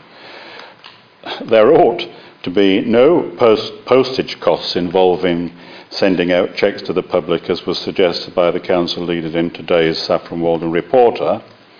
I feel confident that our officers can ensure that the sum of £4.25 will be deducted essentially from the bottom line from everyone's council tax bill before it's sent out next month. So essentially it's part of the same process. I've been discussing this for some weeks with officers, and the procedure is just a tweak on what they do at the moment in getting out the bills. The principle behind this proposal, and I think that's the key to it, is the principle behind this proposal is one of progressive taxation and fairness. The council is in surplus because of the massive financial benefits that have come to the district council in recent years from New Homes bonus. The idea of giving a third as much of this bonus to generally less well-off households in lowest value homes, or conversely granting 3 times as much money to generally wealthier households in the most valuable homes, is contrary to the principles of even-handedness and fairness. And the figures are that the people in Band A will get £2.86 back, whereas those in Band H will get £8.58. We think that that's wrong. I think this amendment abides better to the principles of fairness and avoids accusations that this council favours the better off, and for that reason I commend it. The second item refers to recycling and putting more effort into recycling. I believe that there's cross-party support for improving the effectiveness of the recycling service. This was certainly the case at the recent meeting of the Performance and Audit Committee. And prior to that, there was a meeting of the Waste Strategy Panel, which heard about problems with contamination, people putting the wrong stuff in the wrong bins, and the financial penalties that the council incurs when that happens. So this proposal to increase staffing in that area for education of the public, for informing people over a 3-year period to raise the recycling rate and to reduce contamination is what we're proposing, that there's more public information and advice schemes putting a weight behind these concerns that seems to be cross-party by actually doing something about it and going beyond just talking about it. We're proposing to put £45,000 extra into the Rangers service. Councillor Walters did refer to that. He said that they're getting some new equipment in to make them more effective.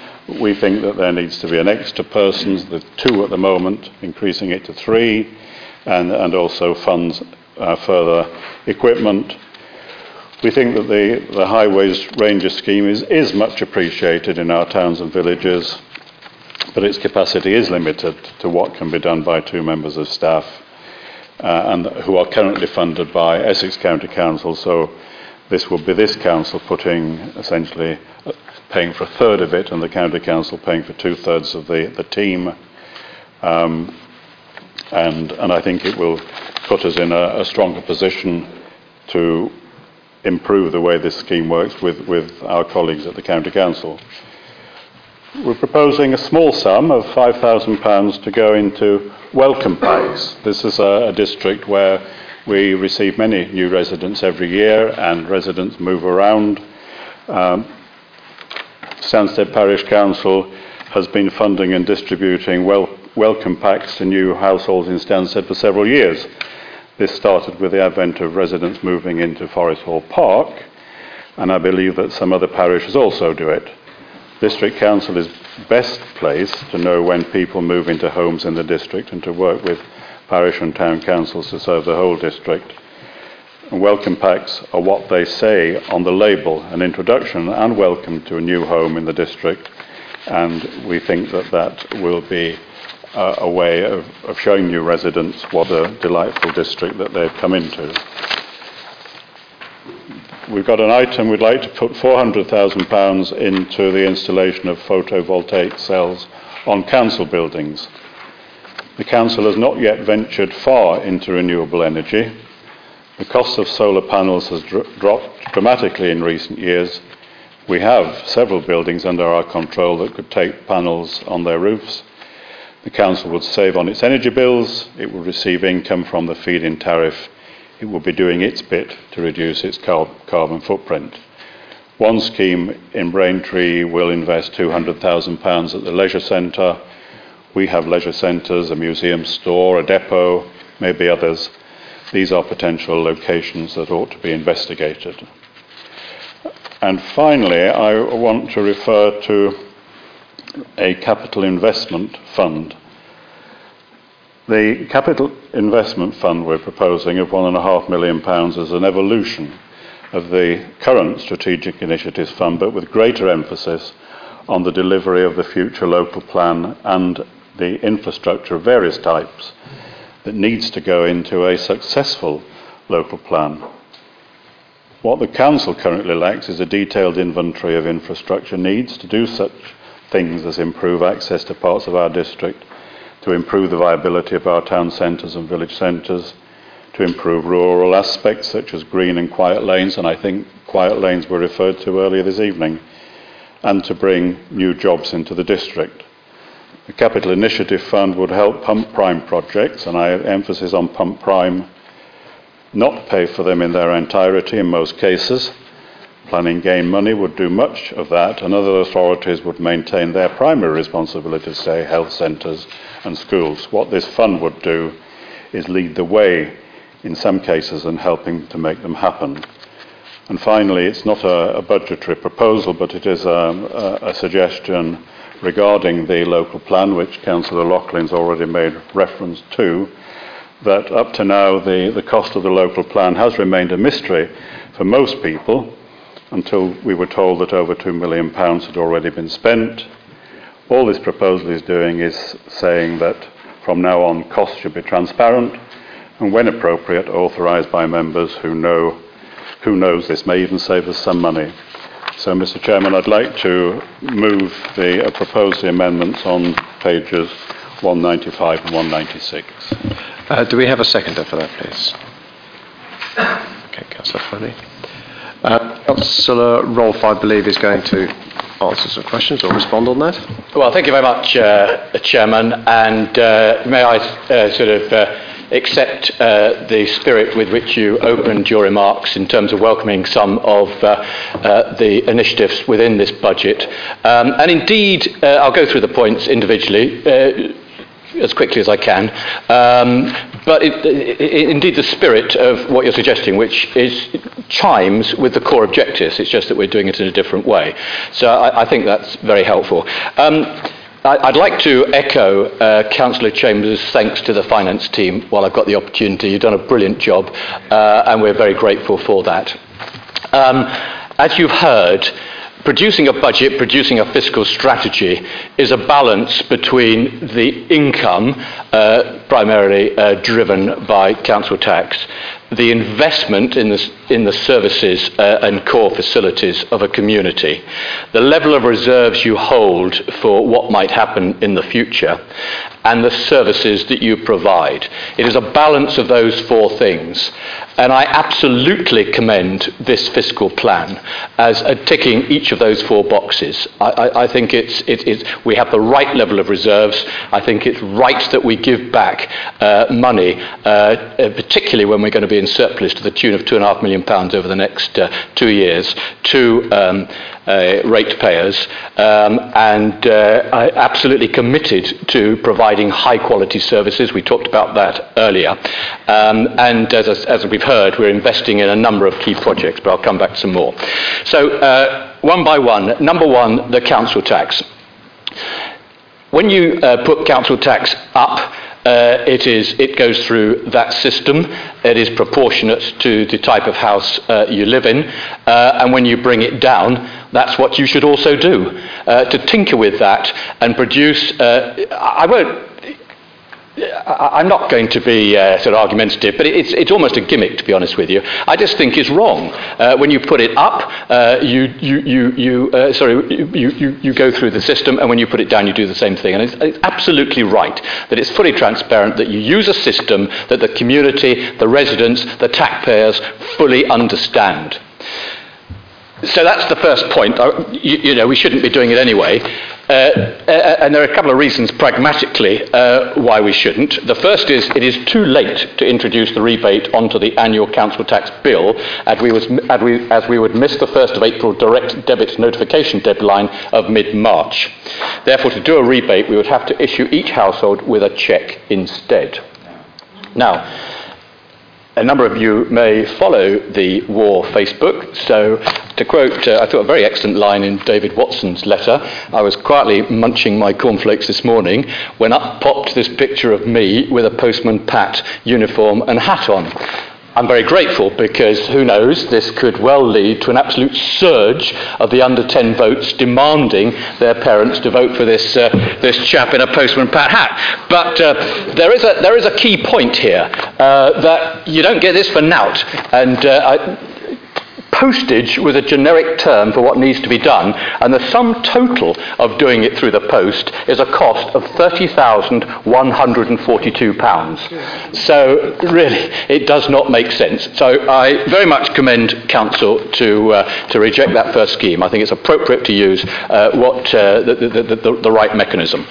As far as recycling is concerned, again, just to echo the support, the mutual agreement about some of these key strategies, we're totally committed to recycling as a council, and I'm going to ask Councillor Barker later on to spell out some of the initiatives that we're going to do. But I think to spend £180,000 over 3 years on the hope of persuading, I'm not sure that's the best use of money. We have had a campaign, we'll have more campaigns, and certainly the target of increasing recycling is absolutely fundamental. The Rangers, we've heard about the good work that they do. Don't forget that this is an Essex County Council paid scheme, and it works very well at the moment. There are 2 of them. There's a leader of the 2. If you had a third person, they'd have to have a separate vehicle, so it's not simply a question of paying a salary. And the way we've done it, and it was referred to by Councillor Walters, is to invest in kit. We put in £50,000, which you've seen in the budget. It was co-matched by Essex County Council, and it's enabled us to buy quite a bit of kit, one of which is a tractor, which you heard about earlier. So again, we're doing all this. The Rangers are highly valued and will do more and more work. So I think, again, I wouldn't recommend that proposal.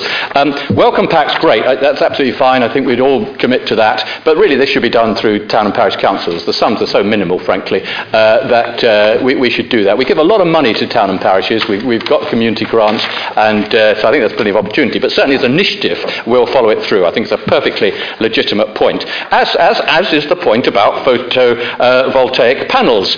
I think that's a very legitimate point. Now, councillors will be aware that when solar panels, as they were in those days, were introduced, it was quite an attractive scheme. Then the tariff became unattractive, and at that point, we didn't pursue it. Now, for council buildings, as opposed to houses, but we are reviewing both, it has become more attractive again. So, again, I'll ask Councillor Barker to spell that out a bit, but we are doing a feasibility study. We're absolutely committed to renewable energy, so that's fine. But I don't think at this stage we need to spend £400,000. But over time, if the tariff remains attractive and we get a payback, and I think the payback that we've seen in some other schemes is 7 to 8 years, then clearly it's a worthwhile investment. But let's do a feasibility study, and let's start with perhaps the 2 buildings at Shire Hill. Capital Fund, well, we've got one. We've got the Strategic Initiatives Fund, and we're using it very sensibly, and we've had some very good debates about how that should be used. Now, I don't think you're suggesting it's an extra £1.5 million, to be fair, but we've already got, as you've seen in the budget, £1.372 million in the Strategic Fund. We've got 2 surveys out. I totally agree with you. We need to keep economic development, the vibrancy of our high streets. All of this is absolutely part of our policy. But we've commissioned 2 reports, one on the car parking capacity, pricing, locations throughout Uttlesford. If we need more car parking, then we presumably will have to do some investment in that, and that would come out of the Strategic Initiatives Fund. We've done commissioned a report on business space, and if we don't have enough office space, if we don't have enough starter unit space or whatever, then we need to think how we get that. So all of this is very much in hand. So I don't think, whether you call it a capital fund or a strategic initiative fund, I don't think it's entirely the point. Local plan I've dealt with. So in summary, councillors, the underlying purpose seems that the proposal of the motion, Councillor Dean is supportive of our direction of travel, just wants to do it in a different way. But I think I've laid out to you why I think the way in your budget is the right way, and I highly commend you to reject the amendment and to support ultimately the budget. Thank you. Okay, I'm going to take questions on the amendments. I have Councillor Ranger first, I believe. Thank you, Chairman. I'd like to speak to the motion. Along with the Leader of the Council, I recognise there are some good points within these alternative budget proposals, a bit like the proverbial curious eggs, I suppose. I was quite taken at first sight of the headline to give £45,000 per annum to the Rangers. A most deserving group, thank you. However, closer inspection makes one realise that the proposal for one additional operative has not been given the full consideration it should have been. Lone worker situations are not advisable when dealing with highways issues, so this service, which is very effective, needs replication in total with teams of 2 when we do extend it. So the proposal is underfunded. Extended the service has been considered, and as my Cabinet colleague Councillor Waters has advised this Council in the past, this is a devolved service from the County Council, and extending the service can be more effective if we are able to increase the scope of works that our rangers can handle. This will require detailed discussions with County, discussions that Councillor Waters and I, the leader, and officers of the Council can undertake following the May elections. I think there must be a typo in page 7 of the motion. Surely it should read, the budget for planning policy will be reviewed at an early date. And I cannot imagine that the proposal is going on to say that previous expenditure on the local plan had not been subject to scrutiny. But of course I forgot you weren't there. My most serious misgivings relate to the proposals in paragraph 1, to give every household a council tax rebate of the same amount. The party opposite needs to go back to basics. So many times we've heard proposals from them which would, if implemented, turn democracy on its head. This is another case in point, and I reinforce what the leader has just stated. Council tax is levied in bands set according to the perceived value of the property. In general, those that live in larger properties pay proportionately more. That must be understood before you can go into any further adjustments of the method of collection. So the way to ensure that the people benefit fairly is to reduce the tax level proportionately. That way, everyone who pays council tax, at whatever level they pay, and that level is mostly set according to their circumstances, they pay less than they otherwise would have. Take the example of a person paying council tax of £1,164.29 per annum on a 2-bedroom bungalow, with a total internal floor area of less than 43 square metres. Would they expect to receive a rebate exactly the same as a person living in a house where the living room and kitchen is the same size as that bungalow? I live in a bungalow just like that, and I certainly wouldn't expect to be subsidised in that way. What we do know is that where help is needed, it is available from and given by this council. I will not support in the amendment, Chairman, on the basis that although some of the proposals are akin to Conservative Party's aims, crucially there are some aspects that do not represent the best way forward. Thank you. Thank you. I have 3 people that want to speak, Councillors Watson, Barker and Macman. I understand, Councillor Macman, you've got a proposal to make, so I'll leave you. Not anymore? Okay. In that case, I'll take them in order then. Councillor Barker first. Thank you, Chairman. As Councillor Rolfe said, he asked if I could just respond to a couple of these items. If I start with the last one first, the local plan.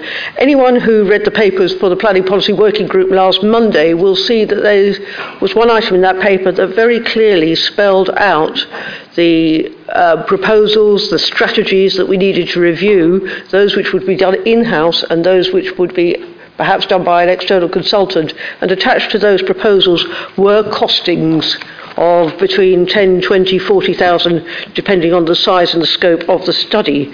So where we're asking for transparency, that is very transparent. It's on the web, it's in the papers, it was discussed and it was agreed by members there on Monday. The other 2 issues I particularly wanted to respond on are recycling. And, well, thank you for your suggestions. I do believe we're doing all that you suggested in a slightly different way. As you will be aware, officers are in the process of agreeing a new recycling contract, which will commence in May. We'll be using this opportunity to remind all residents of what can be recycled by refreshing and distributing a pamphlet.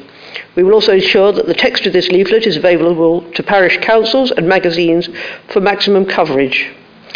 At the Essex level, the Waste Management Group there is meeting in a fortnight to look at proposals for promotion of recycling across Essex, as although collection methods and materials collected vary, the message is the same across the whole area.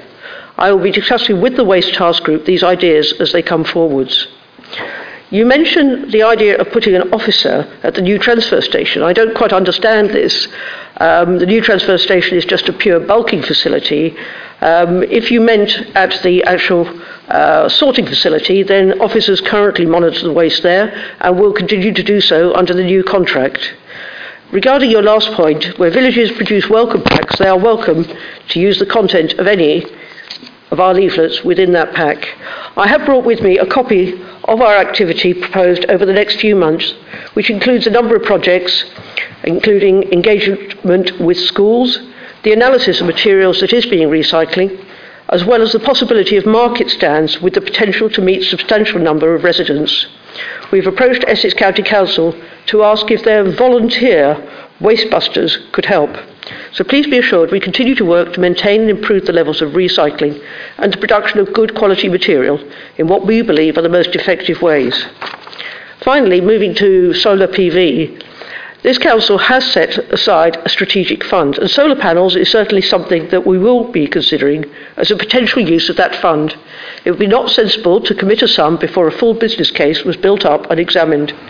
As you'll be aware, we share an energy officer with Braintree, and he is currently working on projects for them and us, looking at potentially initially on the museum store and depot on Shire Hill.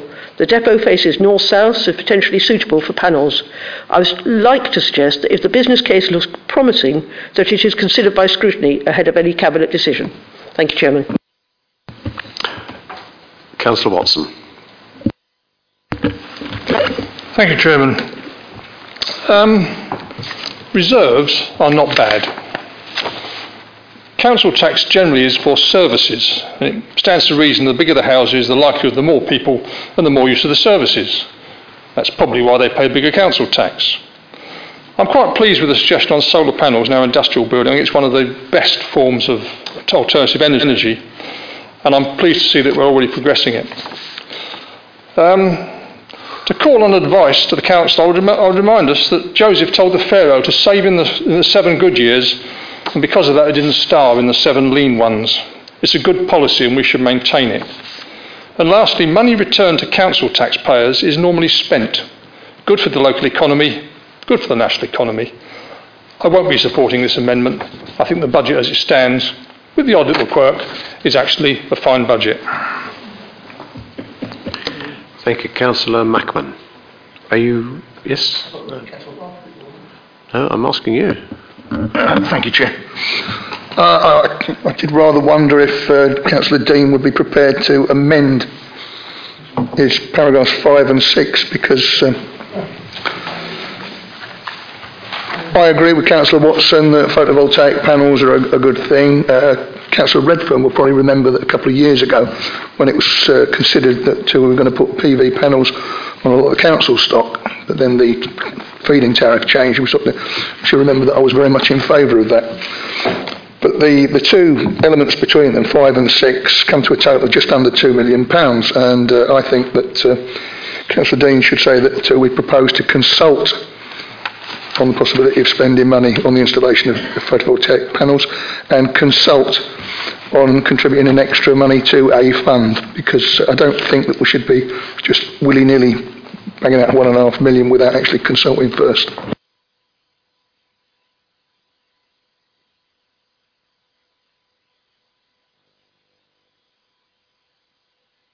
I think that's the question asked of you, Councillor Dean.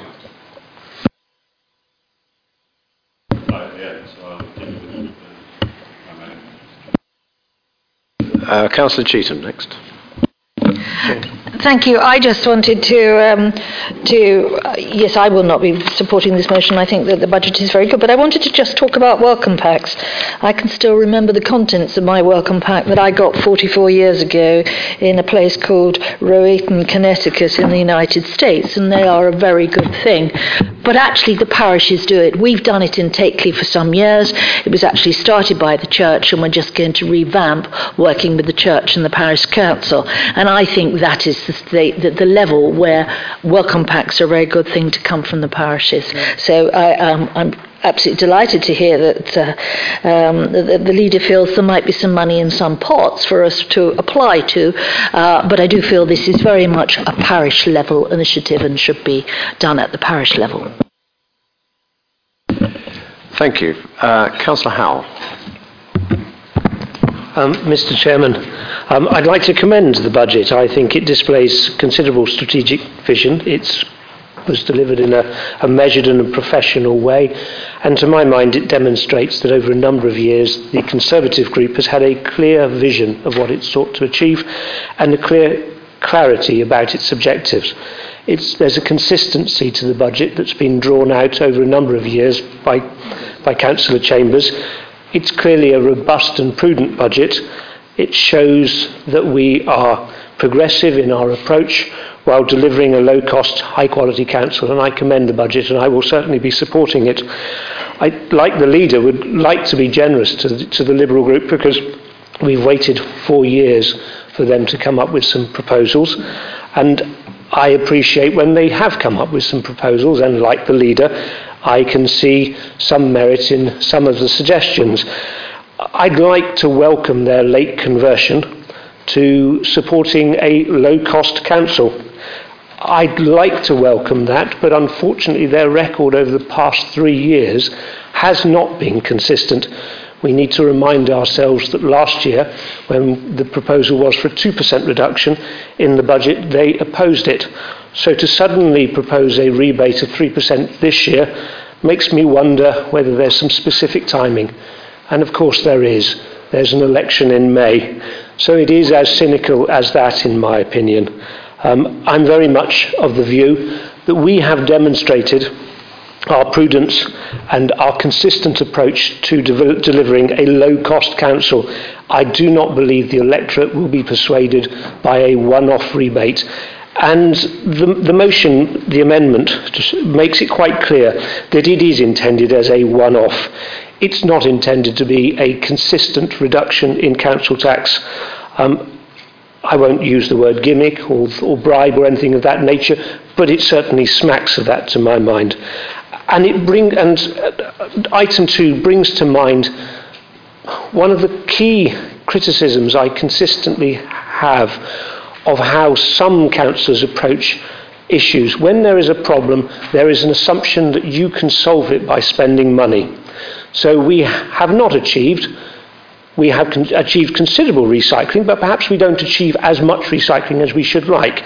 And at the Performance and Audit Committee that Councillor Dean was referring to, I made the comment that my green bin is packed to the gunnels and there's a single black bin in the leftover waste. And that was very much the message that was consistent around the table. It is clear, however, that if I'm recycling 85% of my waste, some other people can't be recycling 85% if we're only achieving 55% recycling rates. So we do have a job to do with improving education. But spending £180,000 employing 2 people is missing the point. We have to persuade people as councillors. I go along to the parish meetings, to my parish council meetings. I write 4 letters a year, which I deliver to every person in my ward. I never mention my party, but I mention recycling and what we should be seeking to achieve.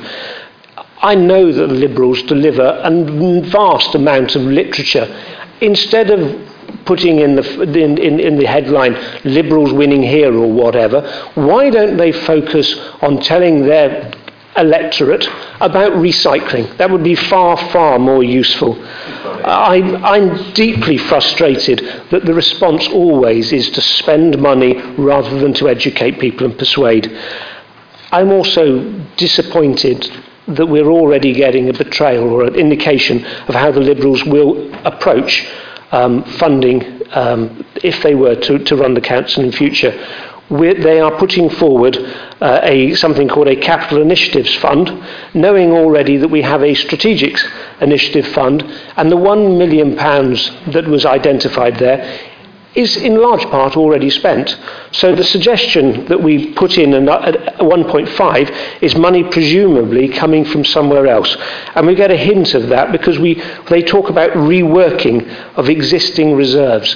This is not money you can spend twice, and yes, I believe that that's at core what they are intending to do. Councillor Dean repeatedly focuses on the amounts and not what reserves are earmarked for. So if he is going to rework existing reserves, he needs to identify what he's not going to do going forward. So are we to do away with the hardship fund? Are we to do away with major repairs? Are we to reduce our reserves or our investment in sheltered housing? Are we to do away with our reserves on homelessness, the council tax freeze grant? All these items are identified for a particular purpose. So if we are going to reworking these existing reserves, we need the Liberals to tell us what they are going to do without, so they can fund these things instead. Councillor Foley. Thank you. I won't be too long because I know how the vote's going to go. I know how people are whipped and how they vote. I've been here long enough. And so I'll just be very brief and really say I really can't take lessons from a political party that talks about fairness on council tax when this is the party that brought in the poll tax, for heaven's sake. The reason it is you guys that brought in, and what was fair about that? But we do understand how you see fairness by what you've been saying today. £4 was it 75 or whatever it is? Might not seem a lot of money, but it is actually to some people. But it's more than that. It's the fairness of it. It's the fairness of giving an equal amount back instead of the way you look at things. It's not fair. It tells a lot about what you think is fair. And Councillor Knight. I abhor the mudslinging things, and I think it's a dangerous own goal to talk about cynical things. I think the perception could be seen that our reduction of 3% could be a vote idea.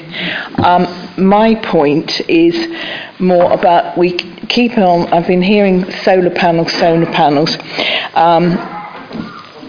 I was one of the forerunners in solar panel development many years ago. It's getting to be old hat. What most councils are looking at now, and I actually came up on the news today, so I was delighted, we had a forerunner with Saunders Auction House, who built that and won many awards, a straw house. And that's what we should be looking at for building, is straw houses. They reduce heating costs by enormous. A normal bill of £600 in heating is reduced with a straw house down to £60. That's the sort of cost that you are making if you're using straw houses. They're tried, tested, they come in panels, and a house can be up in 16 weeks, complete, and people moving in. So, could we move away from solar panels that are not terribly cost effective now and are as ugly as hell stuck on roofs? When you go around in rural areas, you turn around and you go into a rural village and see these awful ugly solar panels. They could be designed a lot better, but that's another story. So I think the budget is a lot of, I will be supporting it because a lot of work. I'm disappointed in one way that we couldn't have had a more combined effort, because I have to say, in all honesty, I think some of the proposals that are put forward by the Lib Dems and Amendment make a lot of sense, and I would be less than honest to say I didn't actually agree with them. I thought some of them were ideal, and it would have been nice to have put them in, sneak them in ourselves. So I will support it, but I do not think that the Lib Dems will be rubbish, because I think some of the proposals they put forward in the amendment made a lot of sense. Okay, I think we're returning to Councillor Dean to sum up, are we? Or unless Councillor Loughlin has something of Could I? tremendous importance. Please carry on. Thank you. Well, I'd just like to remind everybody that it actually was the Liberal Democrats that brought in the recycling. But when I was listening to Councillor Howe, lovely guy that he is, I did rather feel that it was a party political broadcast. But he mentioned something about 180,000, and I don't know where he got that sum from, because in the recycling... Sorry? 65 to 3. Why 3? 3 years. It says 3 years. 3 years. Oh, over 3 years. Oh, well, I do beg your pardon. You're obviously better at maths than me. But not as good at bringing in recycling. That's why he's chairman of the audit committee. Yes, and I'm not. Councillor Dean, I think it's your turn to sum up. Yes, I won't endeavour to reply to all the points, but I think pick out what I feel are probably the main ones. I'll start off with agreeing with Councillor Howell in that he is correct in spelling out the fact that what is proposed is a one-off refund this year, and who knows what the situation will be in 12 years. You're going to start with, can we make it... I'm sorry? Can we make it concise, I think, would be nice. Thank you. We've got 3 minutes. The proposal on council tax is to make a one-off refund this year. Who knows what the situation will be in 12 months' time? And sometimes I even listen to Councillor Chambers, who from time to time, or perhaps regularly, talks about rainy days, and he did mention about the fact that new homes bonus could well evaporate in two or so years' time, and whereas the council's accounts are fine at the moment, the situation could be worse in 3 years' time, and therefore the proposal is not to reduce the council tax this year, but to give a refund.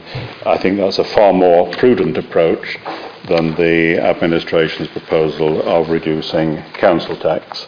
But both Councillor Rolfe and Councillor Ranger, and Councillor Ranger, I think, and also Councillor Barker referred to feasibility studies, in particular about PV. Precisely, all we're doing at the moment is earmarking a sum of money in the budget. We're not spending anything.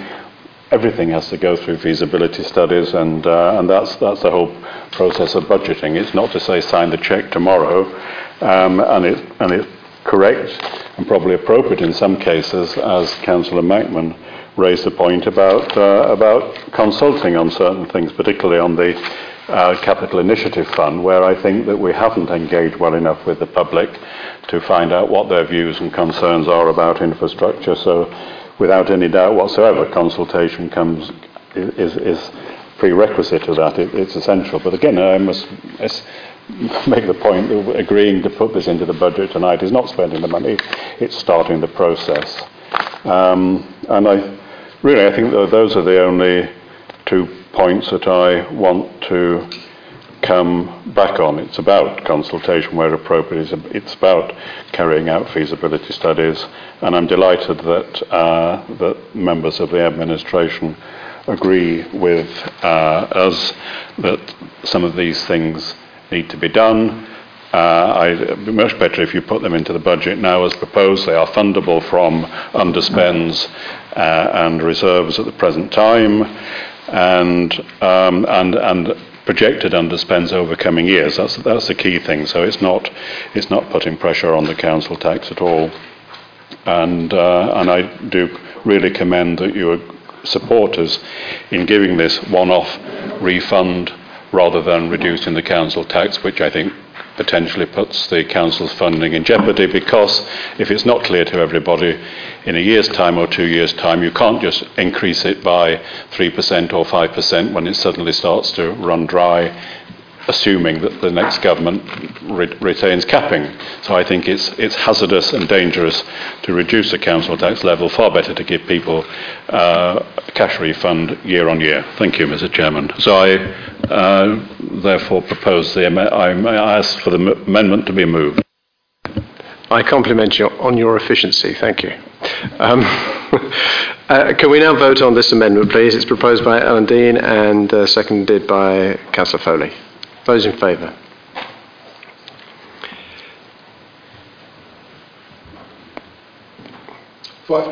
Those against?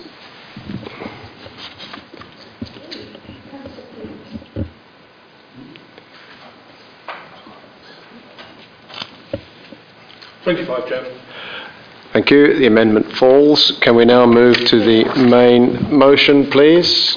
Point of order, Chairman. Chairman, I understand that in 2014 legislation was brought in that budget meetings have to have a recorded vote.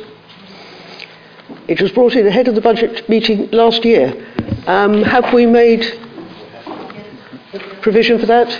We have, thank you. Mr. Perry was just about to remind me of that.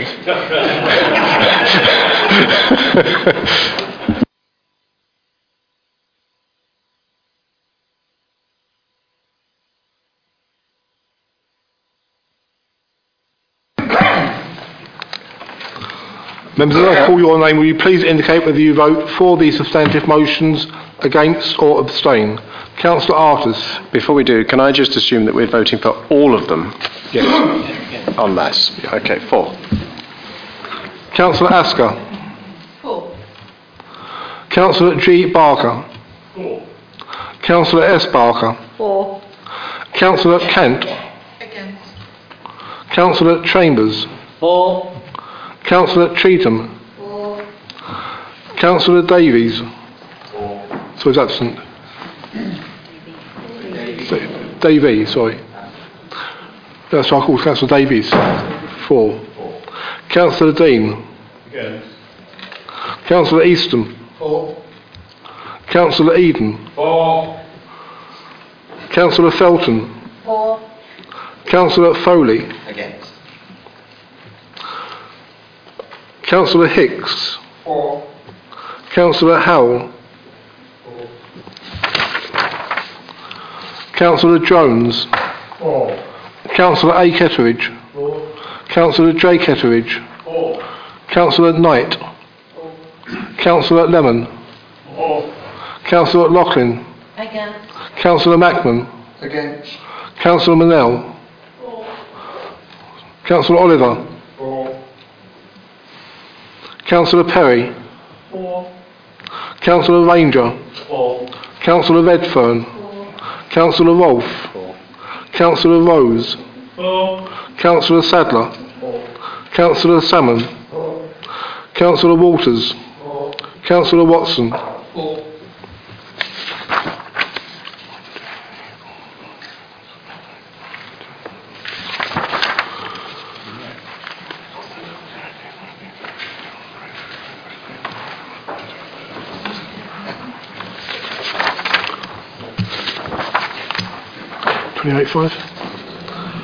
Chairman, the vote is 28 votes in favour and 5 votes against.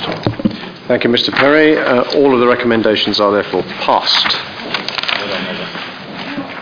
There's one item on the agenda, item 19, which is late claims for members' expenses, which the Chief Executive is going to address. Yeah, very simple administrative requirement, Chairman, as we come to the end of the council year, to enable Mr. Webb or myself to sign off claims which would otherwise fall outside the regulations. Thank you. Okay, do I have a proposer for that? Yes, seconder? Yes, thank you very much. All those in favour?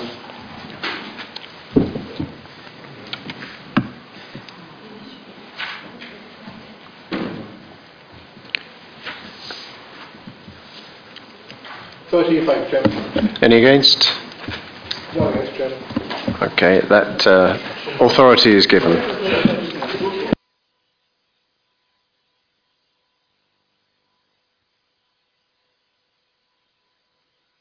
Please, no. I don't have any urgent items, and therefore I... Chairman, please.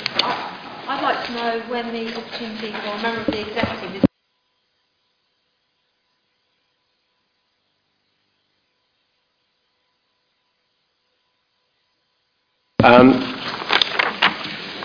You have the opportunity as a member of the executive to make a statement, so you should have done it. I will declare this meeting closed. Thank you very much indeed. Thank you.